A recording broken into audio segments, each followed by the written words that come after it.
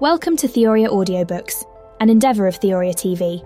We are going to jump into this title in just a moment, but first, if you appreciate our work to bring you professionally produced audiobooks of the Church Fathers free of charge, would you support our work by becoming a patron on patreon.com/TheoriaTV or joining as a paid member on Substack at www.theoria.tv. Thank you and enjoy your book.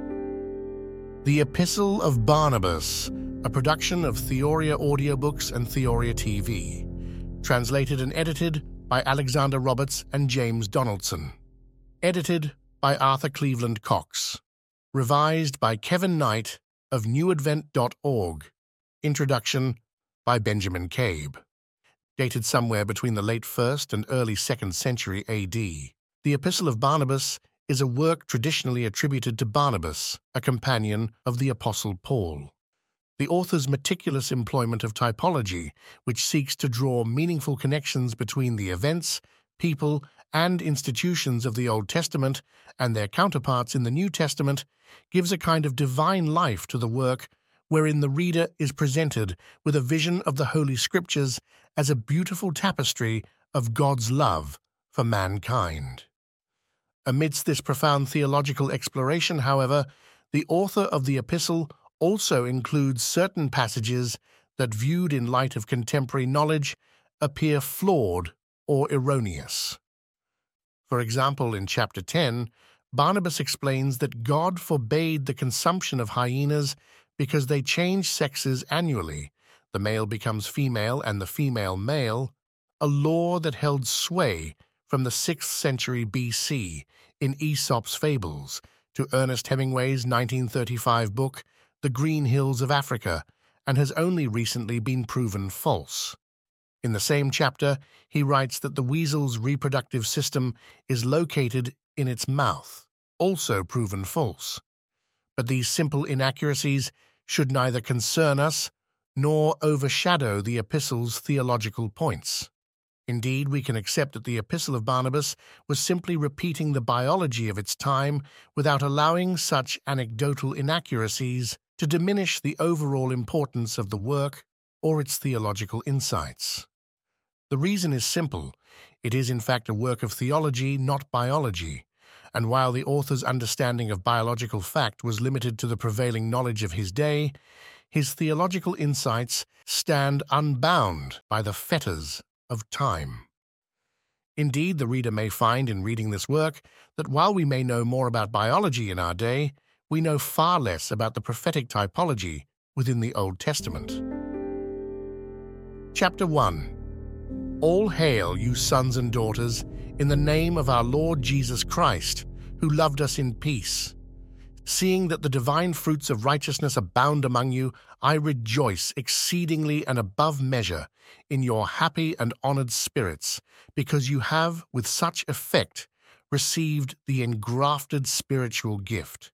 Wherefore also I inwardly rejoice the more, hoping to be saved, because I truly perceive in you the Spirit poured forth from the rich Lord of love. Your greatly desired appearance has thus filled me with astonishment over you. I am therefore persuaded of this, and fully convinced in my own mind, that since I began to speak among you, I understand many things, because the Lord has accompanied me in the way of righteousness. I am also on this account bound by the strictest obligation to love you above my own soul, because great are the faith and love dwelling in you, while you hope for the life which he has promised. Considering this, therefore, that if I should take the trouble to communicate to you some portion of what I have myself received, it will prove to me a sufficient reward that I minister to such spirits, I have hastened briefly to write unto you, in order that, along with your faith, you might have perfect knowledge. The doctrines of the Lord then are three: the hope of life, the beginning, and the completion of it. For the Lord has made known to us by the prophets both the things which are past and present, giving us also the first fruits of the knowledge of things to come, which things as we see accomplished, one by one, we ought with the greater richness of faith and elevation of spirit to draw near to him with reverence. I then, not as your teacher, but as one of yourselves, will set forth a few things by which, in present circumstances, you may be rendered the more joyful. Chapter 2. Since therefore the days are evil, and Satan possesses the power of this world, we ought to give heed to ourselves and diligently inquire into the ordinances of the Lord. Fear and patience, then, are helpers of our faith, and long-suffering and continence are things which fight on our side. While these remain pure in what respects the Lord, wisdom, understanding, science, and knowledge rejoice along with them. For he has revealed to us by all the prophets that he needs neither sacrifices, nor burnt offerings, nor oblations, saying thus, "What is the multitude of your sacrifices unto me, says the Lord? I am full of burnt offerings, and desire not the fat of lambs, and the blood of bulls and goats, not when you come to appear before me. For who has required these things at your hands? Tread no more my courts, not though you bring with you fine flour. Incense is a vain abomination unto me, and your new moons and Sabbaths I cannot endure. He has therefore abolished these things, that the new law of our Lord Jesus Christ, which is without the yoke of necessity, might have a human oblation." And again he says to them, "Did I command your fathers, when they went out from the land of Egypt, to offer unto me burnt offerings and sacrifices? But this rather I commanded them, let no one of you cherish any evil in his heart against his neighbor, and love not an oath of falsehood. We ought therefore, being possessed of understanding, to perceive the gracious intention of our Father, for he speaks to us, desirous that we, not going astray like them, should ask how we may approach him. To us then, he declares, a sacrifice pleasing to God is a broken spirit. A smell of sweet savor to the Lord is a heart that glorifies him that made it. We ought therefore, brethren, carefully to inquire concerning our salvation, lest the wicked one, having made his entrance by deceit, should hurl us forth from our true life. Chapter 3. He says then to them again, "Concerning these things, why do you fast to me, as on this day, says the Lord, that your voice should be heard with a cry?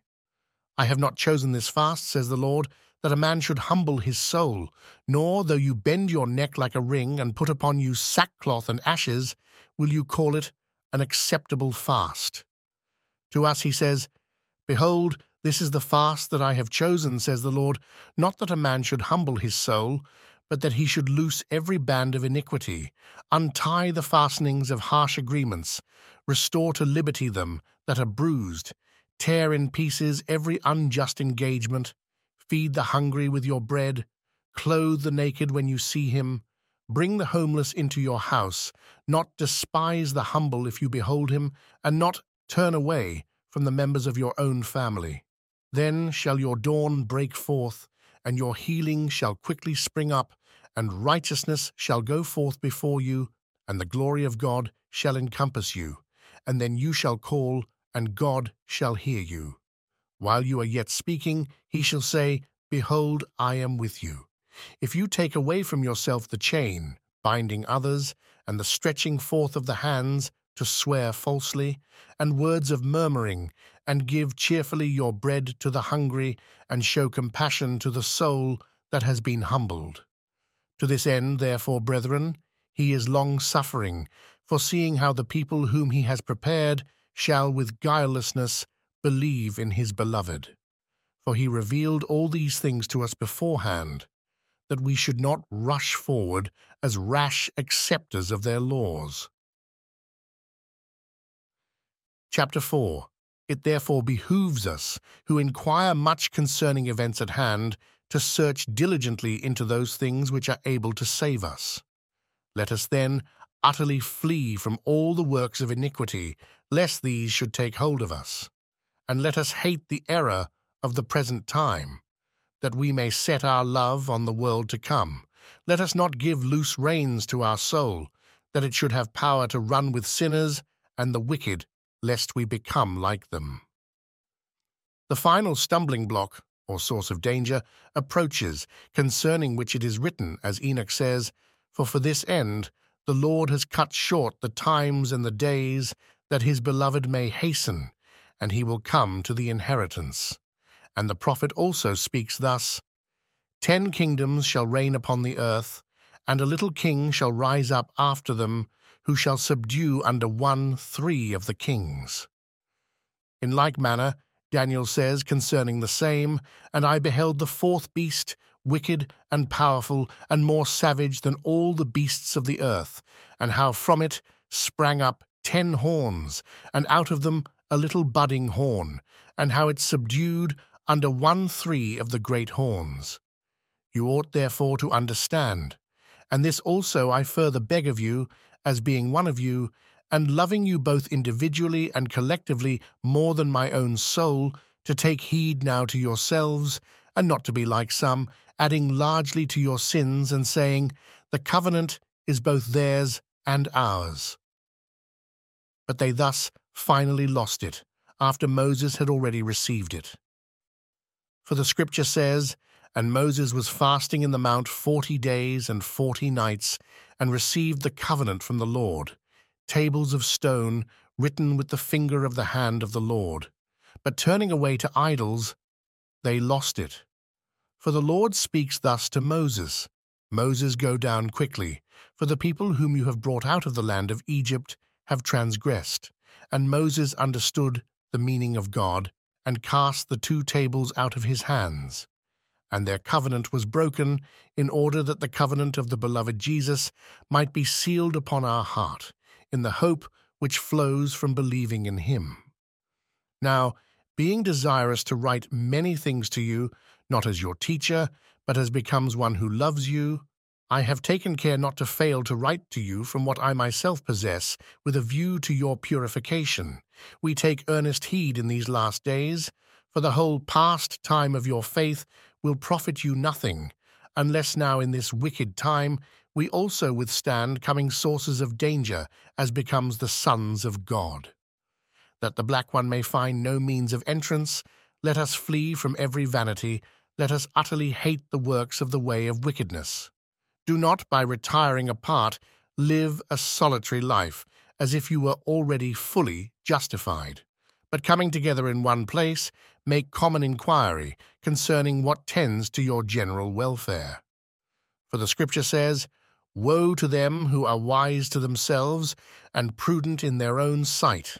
Let us be spiritually minded. Let us be a perfect temple to God. As much as in us lies, let us meditate upon the fear of God, and let us keep his commandments, that we may rejoice in his ordinances. The Lord will judge the world without respect of persons. Each will receive as he has done.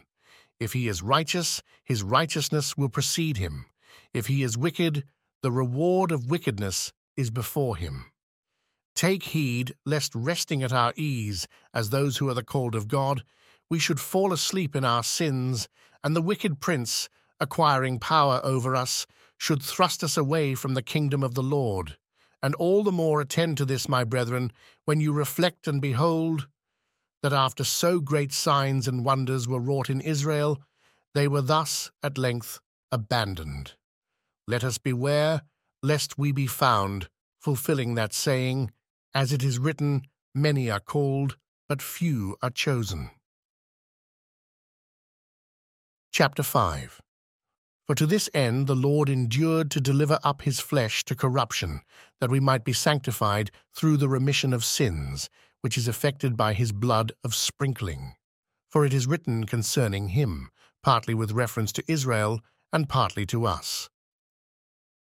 And the Scripture says thus, He was wounded for our transgressions, and bruised for our iniquities. With his stripes we are healed. He was brought as a sheep to the slaughter, and as a lamb which is dumb before its shearer. Therefore we ought to be deeply grateful to the Lord, because he has both made known to us things that are past, and has given us wisdom concerning things present, and has not left us without understanding in regard to things which are to come. Now the Scripture says, Not unjustly are nets spread out for birds. This means that the man perishes justly, who, having a knowledge of the way of righteousness, rushes off into the way of darkness. And further, my brethren, if the Lord endured to suffer for our soul, he being Lord of all the world, to whom God said at the foundation of the world, Let us make man after our image, and after our likeness, understand how it was that he endured to suffer at the hand of men. The prophets, having obtained grace from him, prophesied concerning him, and he, since it behooved him to appear in flesh, that he might abolish death and reveal the resurrection from the dead, endured what and as he did, in order that he might fulfill the promise made unto the fathers, and by preparing a new people for himself, might show, while he dwelt on earth, that he, when he has raised mankind, will also judge them. Moreover, teaching Israel, and doing so great miracles and signs, he preached the truth to him, and greatly loved him. But when he chose his own apostles who were to preach his gospel, he did so from among those who were sinners above all sin, that he might show he came not to call the righteous, but sinners to repentance. Then he manifested himself to be the Son of God. For if he had not come in the flesh, how could men have been saved by beholding him? Since looking upon the Son, which is to cease to exist, and is the work of his hands, their eyes are not able to bear his rays. The Son of God, therefore, came in the flesh with this view, that he might bring to a head the sum of their sins, who had persecuted his prophets to the death. For this purpose, then, he endured. For God says, The stroke of his flesh is from them, and when I shall smite the shepherd, then the sheep of the flock shall be scattered. He himself willed thus to suffer, for it was necessary that he should suffer on the tree. For says he who prophesies regarding him, Spare my soul from the sword, fasten my flesh with nails, for the assemblies of the wicked have risen up against me. And again he says, Behold, I have given my back to scourges, and my cheeks to strokes, and I have set my countenance as a firm rock. Chapter 6. When therefore he has fulfilled the commandment, what says he? Who is he that will contend with me? Let him oppose me, or who is he that will enter into judgment with me? Let him draw near to the servant of the Lord. Woe unto you, for you shall all wax old like a garment, and the moth shall eat you up.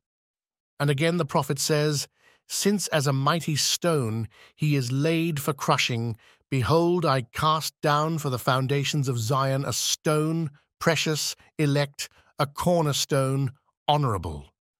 Next, what says he? And he who shall trust in it shall live forever. Is our hope, then, upon a stone? Far from it, but the language is used inasmuch as he laid his flesh as a foundation with power, for he says, And he placed me as a firm rock. And the prophet says again, The stone which the builders rejected, the same has become the head of the corner. And again he says, This is the great and wonderful day which the Lord has made. I write the more simply unto you, that you may understand. I am the offscouring of your love. What then, again, says the prophet? The assembly of the wicked surrounded me. They encompassed me as bees do a honeycomb, and upon my garment they cast lots. Since, therefore, he was about to be manifested and to suffer in the flesh, his suffering was foreshown. For the prophet speaks against Israel, Woe to their soul, because they have counseled an evil counsel against themselves, saying, Let us bind the just one, because he is displeasing to us. And Moses also says to them, Behold these things, says the Lord God. Enter into the good land which the Lord swore to give to Abraham and Isaac and Jacob, and inherit it, a land flowing with milk and honey. What then says knowledge? Learn, trust, she says, in him who is to be manifested to you in the flesh, that is Jesus. For man is earth in a suffering state, for the formation of Adam was from the face of the earth. What then means this? Into the good land, a land flowing with milk and honey. Blessed be our Lord, who has placed in us wisdom and understanding of secret things. For the prophet says, Who shall understand the parable of the Lord, except him who is wise and prudent, and who loves his Lord? Since therefore, having renewed us by the remission of our sins, he has made us after another pattern, it is his purpose that we should possess the soul of children, inasmuch as he has created us anew by his Spirit. For the Scripture says concerning us, while he speaks to the Son, Let us make man after our image and after our likeness, and let them have dominion over the beasts of the earth, and the fowls of heaven, and the fishes of the sea. And the Lord said, On beholding the fair creature man, increase and multiply, and replenish the earth. These things were spoken to the Son. Again, I will show you how, in respect to us, he has accomplished a second fashioning in these last days. The Lord says, Behold, I will make the last like the first. In reference to this, then, the prophet proclaimed, Enter into the land flowing with milk and honey, and have dominion over it. Behold, therefore, we have been refashioned, as again he says in another prophet, Behold, says the Lord, I will take away from these, that is, from those whom the Spirit of the Lord foresaw, their stony hearts, and I will put hearts of flesh within them, because he was to be manifested in flesh and to sojourn among us. For my brethren, the habitation of our heart is a holy temple to the Lord. For again, says the Lord, And wherewith shall I appear before the Lord my God, and be glorified? He says, I will confess to you in the church in the midst of my brethren, and I will praise you in the midst of the assembly of the saints.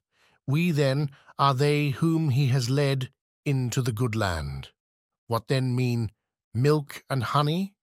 This, that as the infant is kept alive first by honey and then by milk, so also we, being quickened and kept alive by the faith of the promise and by the word, shall live, ruling over the earth. But he said above, Let them increase and rule over the fishes. Who then is able to govern the beasts, or the fishes, or the fowls of heaven? For we ought to perceive that to govern implies authority, so that one should command and rule. If, therefore, this does not exist at present, yet still he has promised it to us. When? When we ourselves also have been made perfect, so as to become heirs of the covenant of the Lord. Chapter 7. Understand then, you children of gladness, that the good Lord has foreshown all things to us, that we might know to whom we ought for everything to render thanksgiving and praise. If therefore the Son of God, who is Lord of all things, and who will judge the living and the dead, suffered, that his stroke might give us life, let us believe that the Son of God could not have suffered except for our sakes. Moreover, when fixed to the cross, he had given him to drink vinegar and gall. Hearken how the priests of the people gave previous indications of this. His commandment having been written, the Lord enjoined that whosoever did not keep the fast should be put to death, because he also himself was to offer in sacrifice for our sins the vessel of the Spirit, in order that the type established in Isaac, when he was offered upon the altar, might be fully accomplished. What then says he in the prophet? And let them eat of the goat, which is offered with fasting for all their sins. Attend carefully, and let all the priests alone eat the inwards, unwashed with vinegar. Wherefore? Because to me, who am to offer my flesh for the sins of my new people, you are to give gall with vinegar to drink, eat alone, while the people fast and mourn in sackcloth and ashes. These things were done, that he might show that it was necessary for him to suffer for them. How then ran the commandment? Give your attention. Take 2 goats of goodly aspect and similar to each other, and offer them. And let the priest take one as a burnt offering for sins. And what should they do with the other? Accursed, says he, is the one. Mark how the type of Jesus now comes out, and all of you spit upon it, and pierce it, and encircle its head with scarlet wool, and thus let it be driven into the wilderness.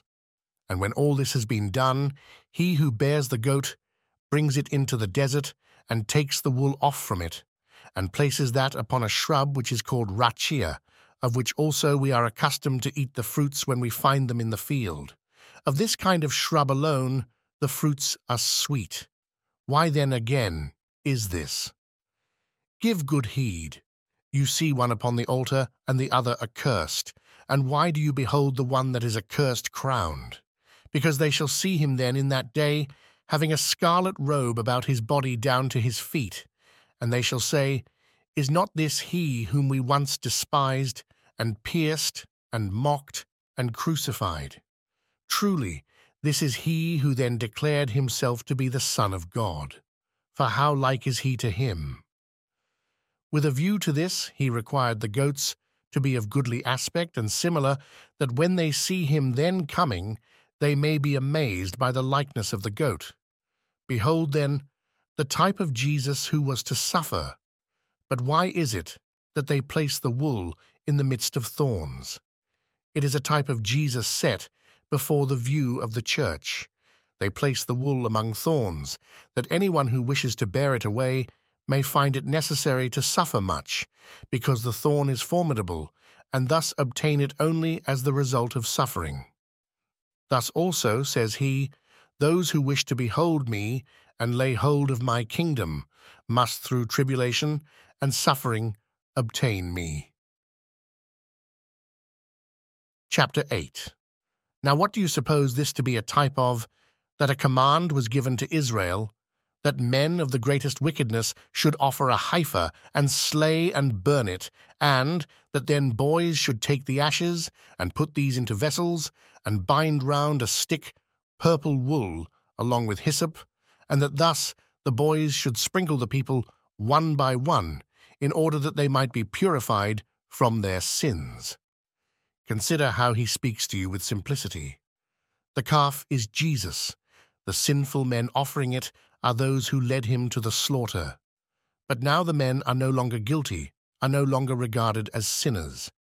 And the boys that sprinkle are those that have proclaimed to us the remission of sins and purification of heart. To these he gave authority to preach the gospel, being 12 in number, corresponding to the 12 tribes of Israel. But why are there 3 boys that sprinkle? To correspond to Abraham and Isaac and Jacob, because these were great with God. And why was the wool placed upon the wood? Because by wood Jesus holds his kingdom, so that through the cross those believing on him shall live forever. But why was hyssop joined with the wool? Because in his kingdom the days will be evil and polluted, in which we shall be saved, and because he who suffers in body is cured through the cleansing efficacy of hyssop. And on this account the things which stand thus are clear to us, but obscure to them, because they did not hear the voice of the Lord. Chapter 9. He speaks moreover concerning our ears, how he has circumcised both them and our heart. The Lord says in the prophet, In the hearing of the ear they obeyed me. And again he says, By hearing those shall hear who are afar off, they shall know what I have done. Isaiah 33:13. And be circumcised in your hearts, says the Lord. And again he says, Hear, O Israel, for these things says the Lord your God. And once more the Spirit of the Lord proclaims, Who is he that wishes to live forever? By hearing let him hear the voice of my servant. And again he says, Hear, O heaven, and give ear, O earth, for God has spoken. These are in proof.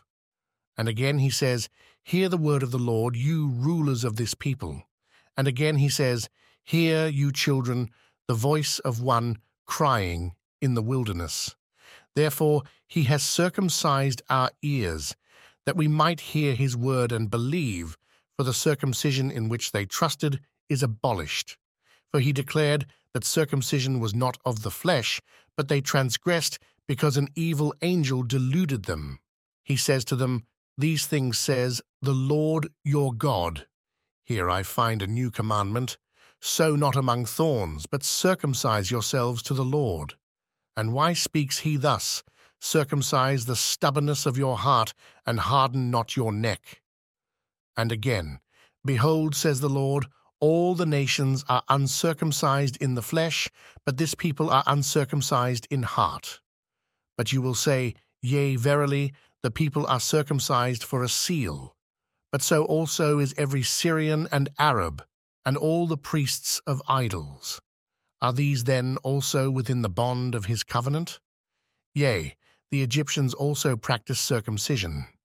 Learn then, my children, concerning all things richly, that Abraham, the first who enjoined circumcision, looking forward in spirit to Jesus, practiced that rite, having received the mysteries of the 3 letters. For the Scripture says, And Abraham circumcised 10 and 8 and 300 men of his household. What then was the knowledge given to him in this? Learn the 18 first, and then the 300. The 10 and the 8 are thus denoted, 10 by iota and 8 by eta. You have the initials of the name of Jesus, and because the cross was to express the grace of our redemption, by the letter tau, he says also 300. He signifies therefore Jesus by 2 letters, and the cross by 1. He knows this, who has put within us the engrafted gift of his doctrine.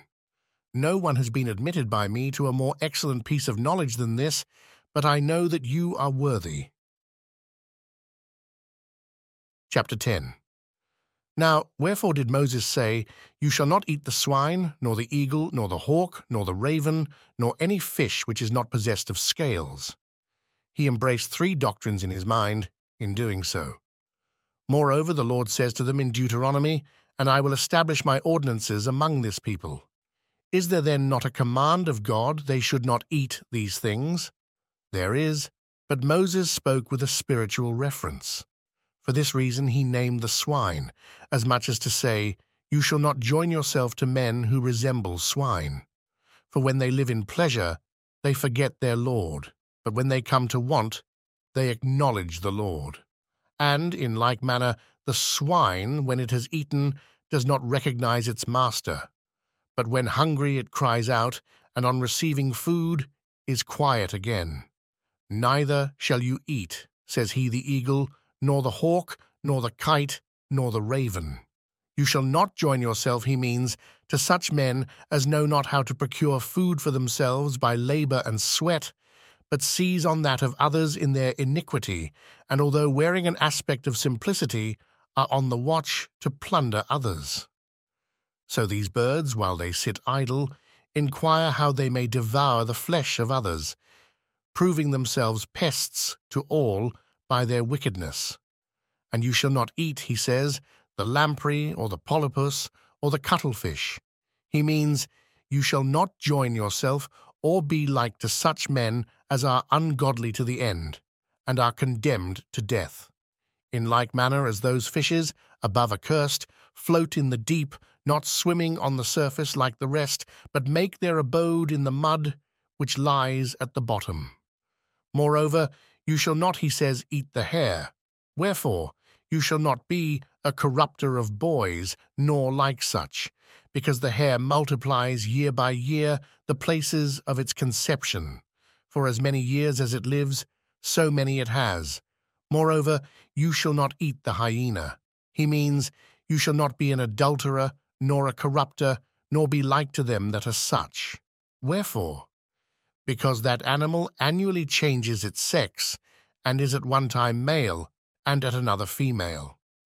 Moreover, he has rightly detested the weasel, for he means, you shall not be like to those whom we hear of as committing wickedness with the mouth, on account of their uncleanness, nor shall you be joined to those impure women who commit iniquity with the mouth, for this animal conceives by the mouth. Moses then issued 3 doctrines concerning meats with a spiritual significance, but they received them according to fleshly desire, as if he had merely spoken of literal meats. David, however, comprehends the knowledge of the three doctrines, and speaks in like manner.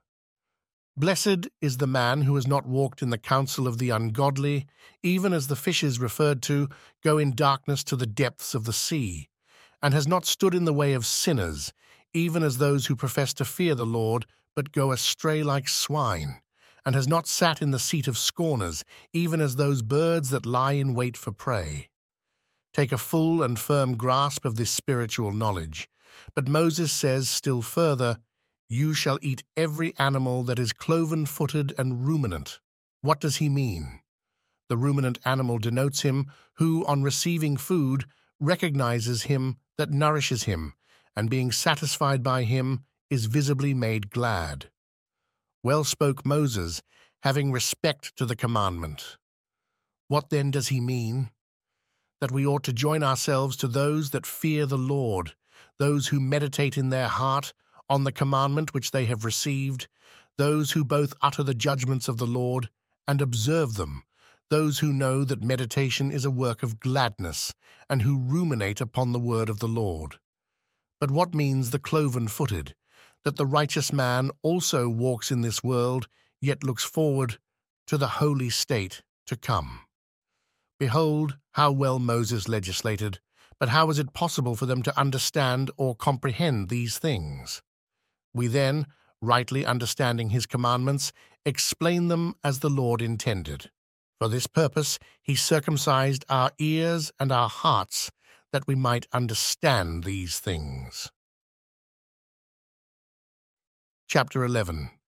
Let us further inquire whether the Lord took any care to foreshadow the water of baptism and the cross.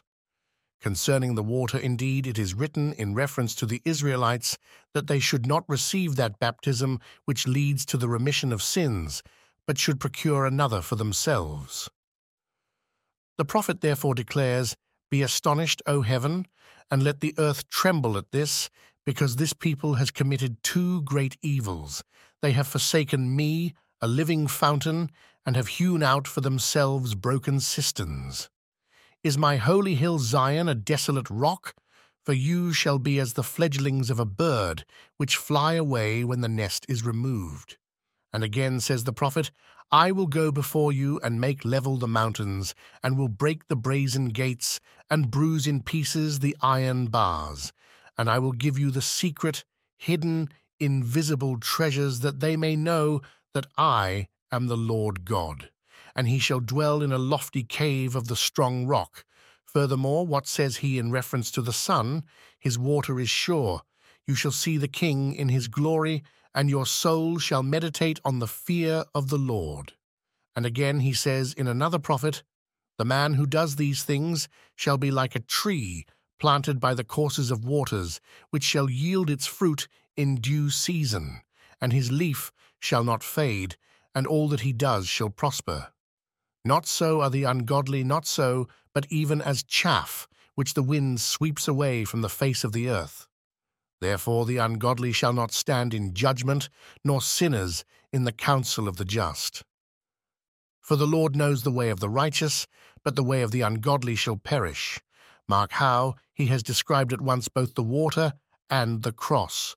For these words imply, "Blessed are they who, placing their trust in the cross, have gone down into the water.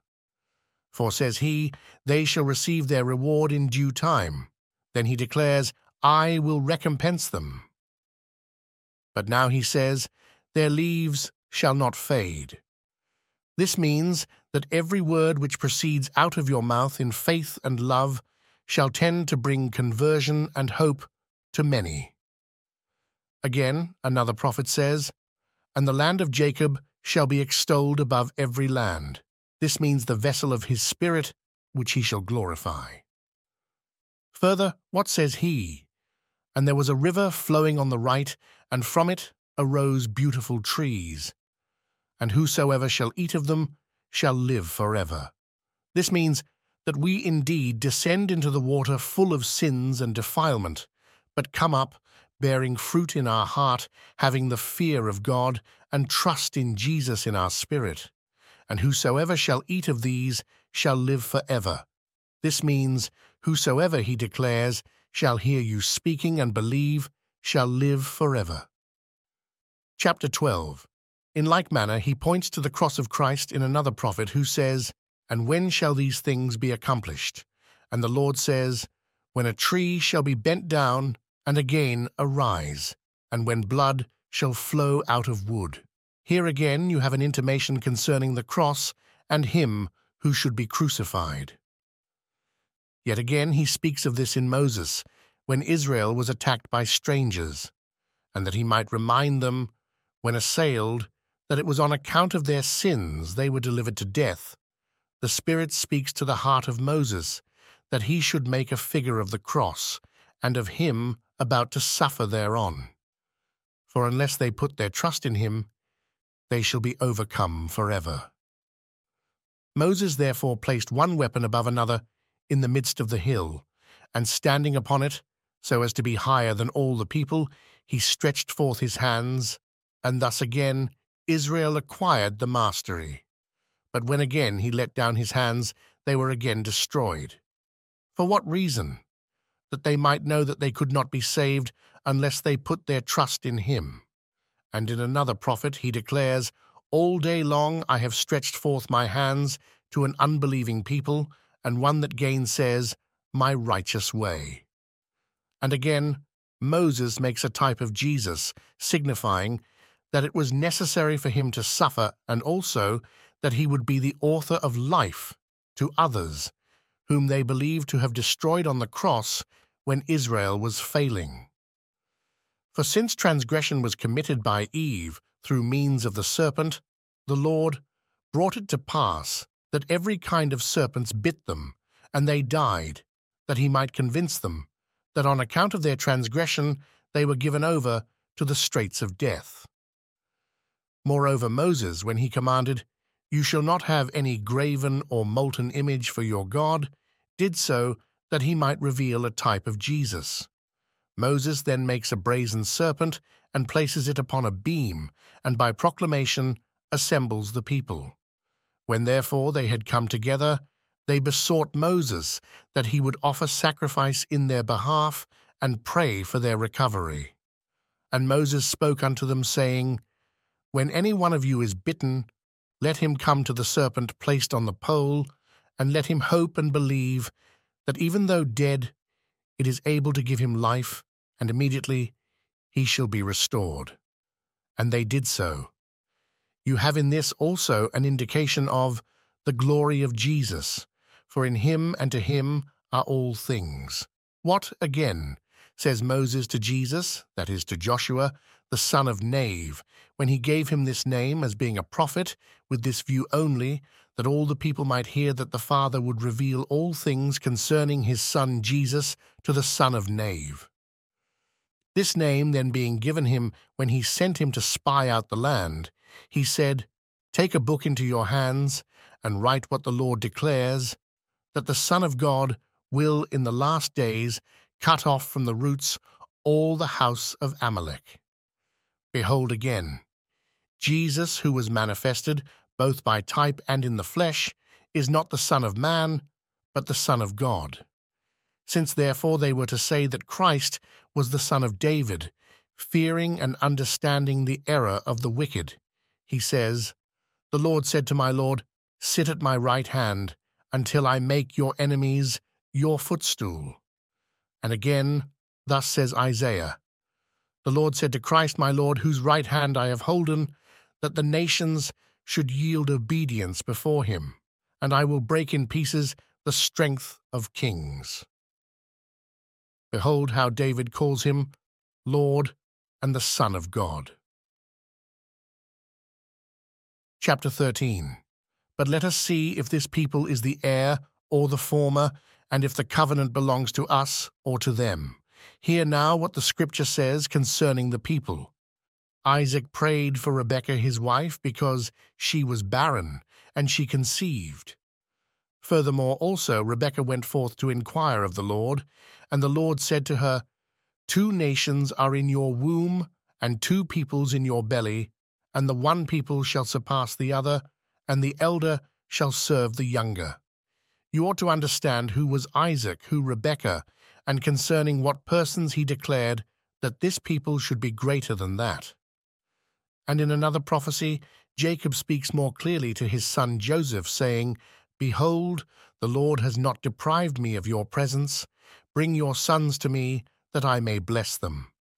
And he brought Manasseh and Ephraim, desiring that Manasseh should be blessed, because he was the elder. With this view Joseph led him to the right hand of his father Jacob. But Jacob saw in spirit the type of the people to arise afterwards. And what says the Scripture? And Jacob changed the direction of his hands, and laid his right hand upon the head of Ephraim, the second and younger, and blessed him. And Joseph said to Jacob, Transfer your right hand to the head of Manasseh, for he is my firstborn son. And Jacob said, I know it, my son, I know it. But the elder shall serve the younger. Yet he also shall be blessed. You see on whom he laid his hands, that this people should be first and heir of the covenant. If then, still further, the same thing was intimated through Abraham, we reach the perfection of our knowledge. What then says he to Abraham? Because you have believed, it is imputed to you for righteousness. Behold, I have made you the father of those nations who believe in the Lord while in a state of uncircumcision. Chapter 14. Yes, it is even so, but let us inquire if the Lord has really given that testament which he swore to the fathers that he would give to the people. He did give it, but they were not worthy to receive it on account of their sins. For the prophet declares, And Moses was fasting 40 days and 40 nights on Mount Sinai, that he might receive the testament of the Lord for the people. And he received from the Lord 2 tables, written in the Spirit by the finger of the hand of the Lord. And Moses, having received them, carried them down to give to the people. And the Lord said to Moses, Moses, Moses, go down quickly, for your people has sinned, whom you brought out of the land of Egypt. And Moses understood that they had again made molten images. And he threw the tables out of his hands, and the tables of the testament of the Lord were broken. Moses then received it, but they proved themselves unworthy. Learn now how we have received it. Moses as a servant received it, but the Lord himself, having suffered in our behalf, has given it to us, that we should be the people of inheritance.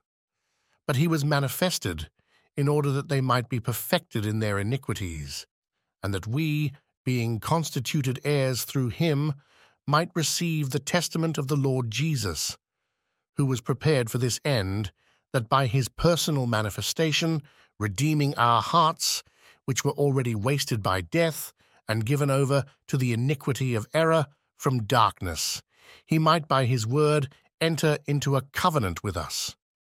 For it is written how the Father, about to redeem us from darkness, commanded him to prepare a holy people for himself. The prophet therefore declares, I, the Lord your God, have called you in righteousness, and will hold your hand, and will strengthen you. And I have given you for a covenant to the people, for a light to the nations, to open the eyes of the blind, and to bring forth from fetters them that are bound, and those that sit in darkness out of the prison house. You perceive then whence we have been redeemed. And again the prophet says, Behold, I have appointed you as a light to the nations, that you might be for salvation even to the ends of the earth, says the Lord God, that redeems you. And again, the prophet says, The Spirit of the Lord is upon me, because he has anointed me to preach the gospel to the humble. He has sent me to heal the brokenhearted, to proclaim deliverance to the captives, and recovery of sight to the blind, to announce the acceptable year of the Lord, and the day of recompense, to comfort all that mourn. Chapter 15. Further also, it is written concerning the Sabbath in the Decalogue, which the Lord spoke face to face to Moses on Mount Sinai, and sanctify the Sabbath of the Lord with clean hands and a pure heart. And he says in another place, If my sons keep the Sabbath, then will I cause my mercy to rest upon them. The Sabbath is mentioned at the beginning of the creation thus, and God made in 6 days the works of his hands, and made an end on the 7th day, and rested on it, and sanctified it. Attend, my children, to the meaning of this expression, he finished in 6 days. This implies that the Lord will finish all things in 6,000 years, for a day is with him 1,000 years. And he himself testifies, saying, Behold, today will be as 1,000 years. Therefore, my children, in 6 days, that is, in 6,000 years, all things will be finished. And he rested on the 7th day. This means when his Son, coming again, shall destroy the time of the wicked man, and judge the ungodly, and change the sun, and the moon, and the stars, then shall he truly rest on the 7th day. Moreover, he says, You shall sanctify it with pure hands and a pure heart. If, therefore, anyone can now sanctify the day which God has sanctified, except he is pure in heart in all things, we are deceived.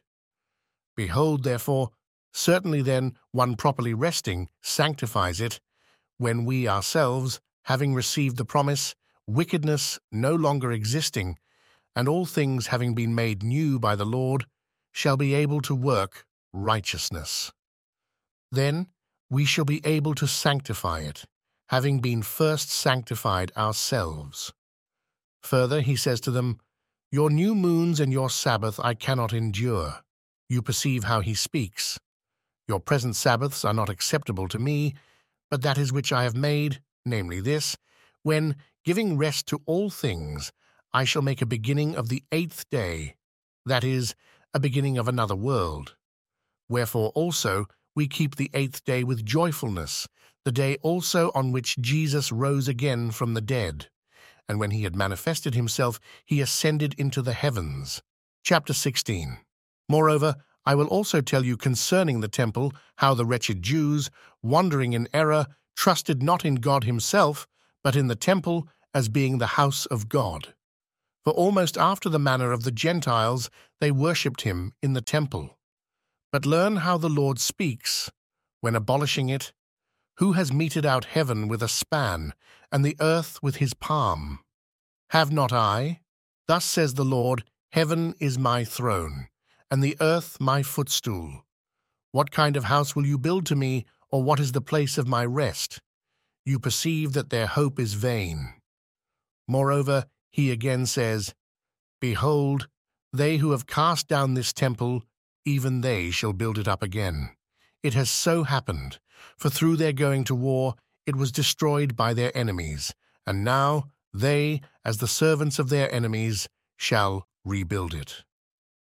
Again, it was revealed that the city and the temple and the people of Israel were to be given up. For the Scripture says, And it shall come to pass in the last days that the Lord will deliver up the sheep of his pasture, and their sheepfold and tower, to destruction. And it so happened as the Lord had spoken. Let us inquire then if there still is a temple of God. There is, where he himself declared he would make and finish it. For it is written, And it shall come to pass, when the week is completed, the temple of God shall be built in glory in the name of the Lord. I find therefore that a temple does exist. Learn then how it shall be built in the name of the Lord. Before we believed in God, the habitation of our heart was corrupt and weak, as being indeed like a temple made with hands. For it was full of idolatry, and was a habitation of demons, through our doing such things as were opposed to the will of God. But it shall be built, you observe, in the name of the Lord, in order that the temple of the Lord may be built in glory. How? Learn as follows. Having received the forgiveness of sins and placed our trust in the name of the Lord, we have become new creatures, formed again from the beginning. Wherefore in our habitation God truly dwells in us. How? His word of faith, his calling of promise, the wisdom of the statutes, the commands of the doctrine, he himself prophesying in us, he himself dwelling in us, opening to us who were enslaved by death the doors of the temple, that is, the mouth, and by giving us repentance, introduced us into the incorruptible temple. He then, who wishes to be saved, looks not to man, but to him who dwells in him and speaks in him, amazed at never having either heard him utter such words with his mouth, nor himself having ever desired to hear them. This is the spiritual temple built for the Lord. Chapter 17. As far as was possible and could be done with perspicuity, I cherish the hope that, according to my desire, I have omitted none of those things at present demanding consideration which bear upon your salvation. For if I should write to you about things future, you would not understand, because such knowledge is hid in parables. These things, then, are so. Chapter 18. But let us now pass to another sort of knowledge and doctrine. There are two ways of doctrine and authority, the one of light and the other of darkness. But there is a great difference between these two ways. For over one are stationed the light-bringing angels of God, but over the other the angels of Satan. And he indeed, that is God, is Lord for ever and ever, but he, that is Satan, is prince of the time of iniquity. Chapter 19. The way of light, then, is as follows. If anyone desires to travel to the appointed place, he must be zealous in his works. The knowledge, therefore, which is given to us for the purpose of walking in this way, is the following. You shall love him that created you, you shall glorify him that redeemed you from death. You shall be simple in heart and rich in spirit. You shall not join yourself to those who walk in the way of death. You shall hate doing what is unpleasing to God. You shall hate all hypocrisy. You shall not forsake the commandments of the Lord. You shall not exalt yourself, but shall be of a lowly mind. You shall not take glory to yourself. You shall not take evil counsel against your neighbor. You shall not allow overboldness to enter into your soul. You shall not commit fornication. You shall not commit adultery. You shall not be a corrupter of youth. You shall not let the word of God issue from your lips with any kind of impurity. You shall not accept persons when you reprove anyone for transgression. You shall be meek. You shall be peaceable. You shall tremble at the words which you hear. You shall not be mindful of evil against your brother. You shall not be of doubtful mind, James 1:8, as to whether a thing shall be or not. You shall not take the name of the Lord in vain. You shall love your neighbor more than your own soul. You shall not slay the child by procuring abortion, nor again shall you destroy it after it is born. You shall not withdraw your hand from your son or from your daughter, but from their infancy you shall teach them the fear of the Lord. You shall not covet what is your neighbor's, nor shall you be avaricious. You shall not be joined in soul with the haughty, but you shall be reckoned with the righteous and lowly. Receive as good things the trials which come upon you. You shall not be of double mind or of double tongue, for a double tongue is a snare of death. You shall be subject to the Lord, and to other masters as the image of God, with modesty and fear. You shall not issue orders with bitterness to your maidservant or your manservant who trust in the same God, lest you should not reverence that God who is above both. For he came to call men not according to their outward appearance, but according as the Spirit had prepared them. You shall communicate in all things with your neighbor. You shall not call things your own. For if you are partakers in common of things which are incorruptible, how much more should you be of those things which are corruptible? You shall not be hasty with your tongue, for the mouth is a snare of death. As far as possible, you shall be pure in your soul. Do not be ready to stretch forth your hands to take while you contract them to give. You shall love, as the apple of your eye, everyone that speaks to you the word of the Lord. You shall remember the day of judgment, night and day. You shall seek out every day the faces of the saints either by word examining them and going to exhort them, and meditating how to save a soul by the word, or by your hands you shall labor for the redemption of your sins. You shall not hesitate to give, nor murmur when you give. Give to everyone that asks you, and you shall know who is the good recompenser of the reward. You shall preserve what you have received in charge, neither adding to it nor taking from it. To the last you shall hate the wicked one. You shall judge righteously.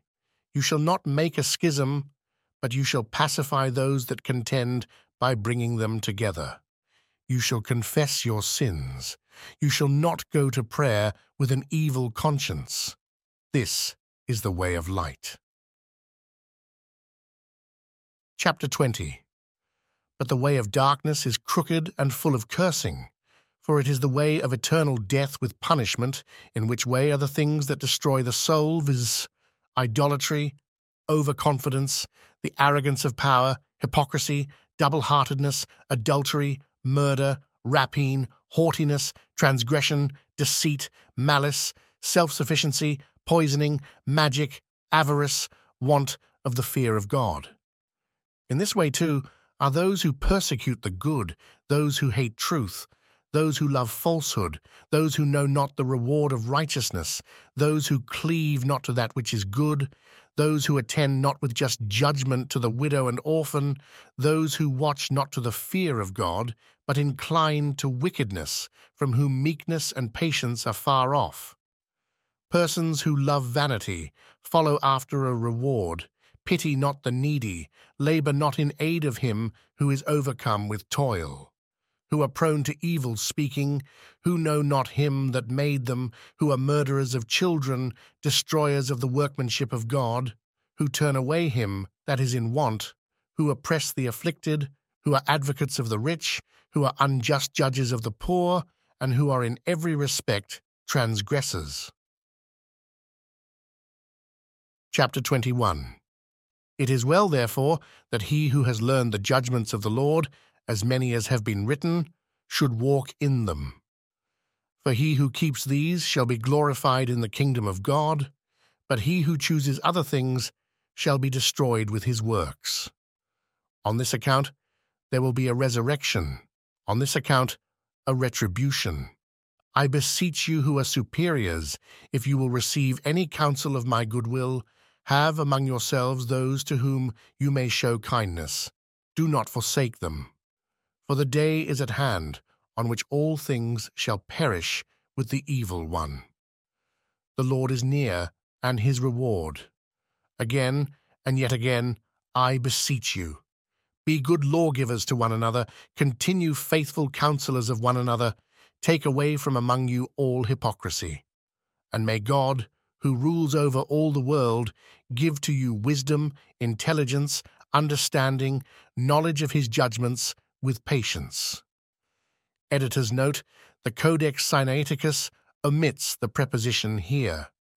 And be taught of God, inquiring diligently what the Lord asks from you, and do it that you may be safe in the day of judgment.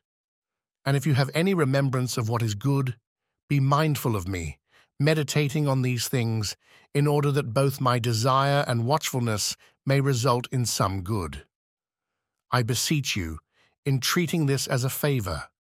While yet you are in this fair vessel, do not fail in any one of those things, but unceasingly seek after them, and fulfill every commandment.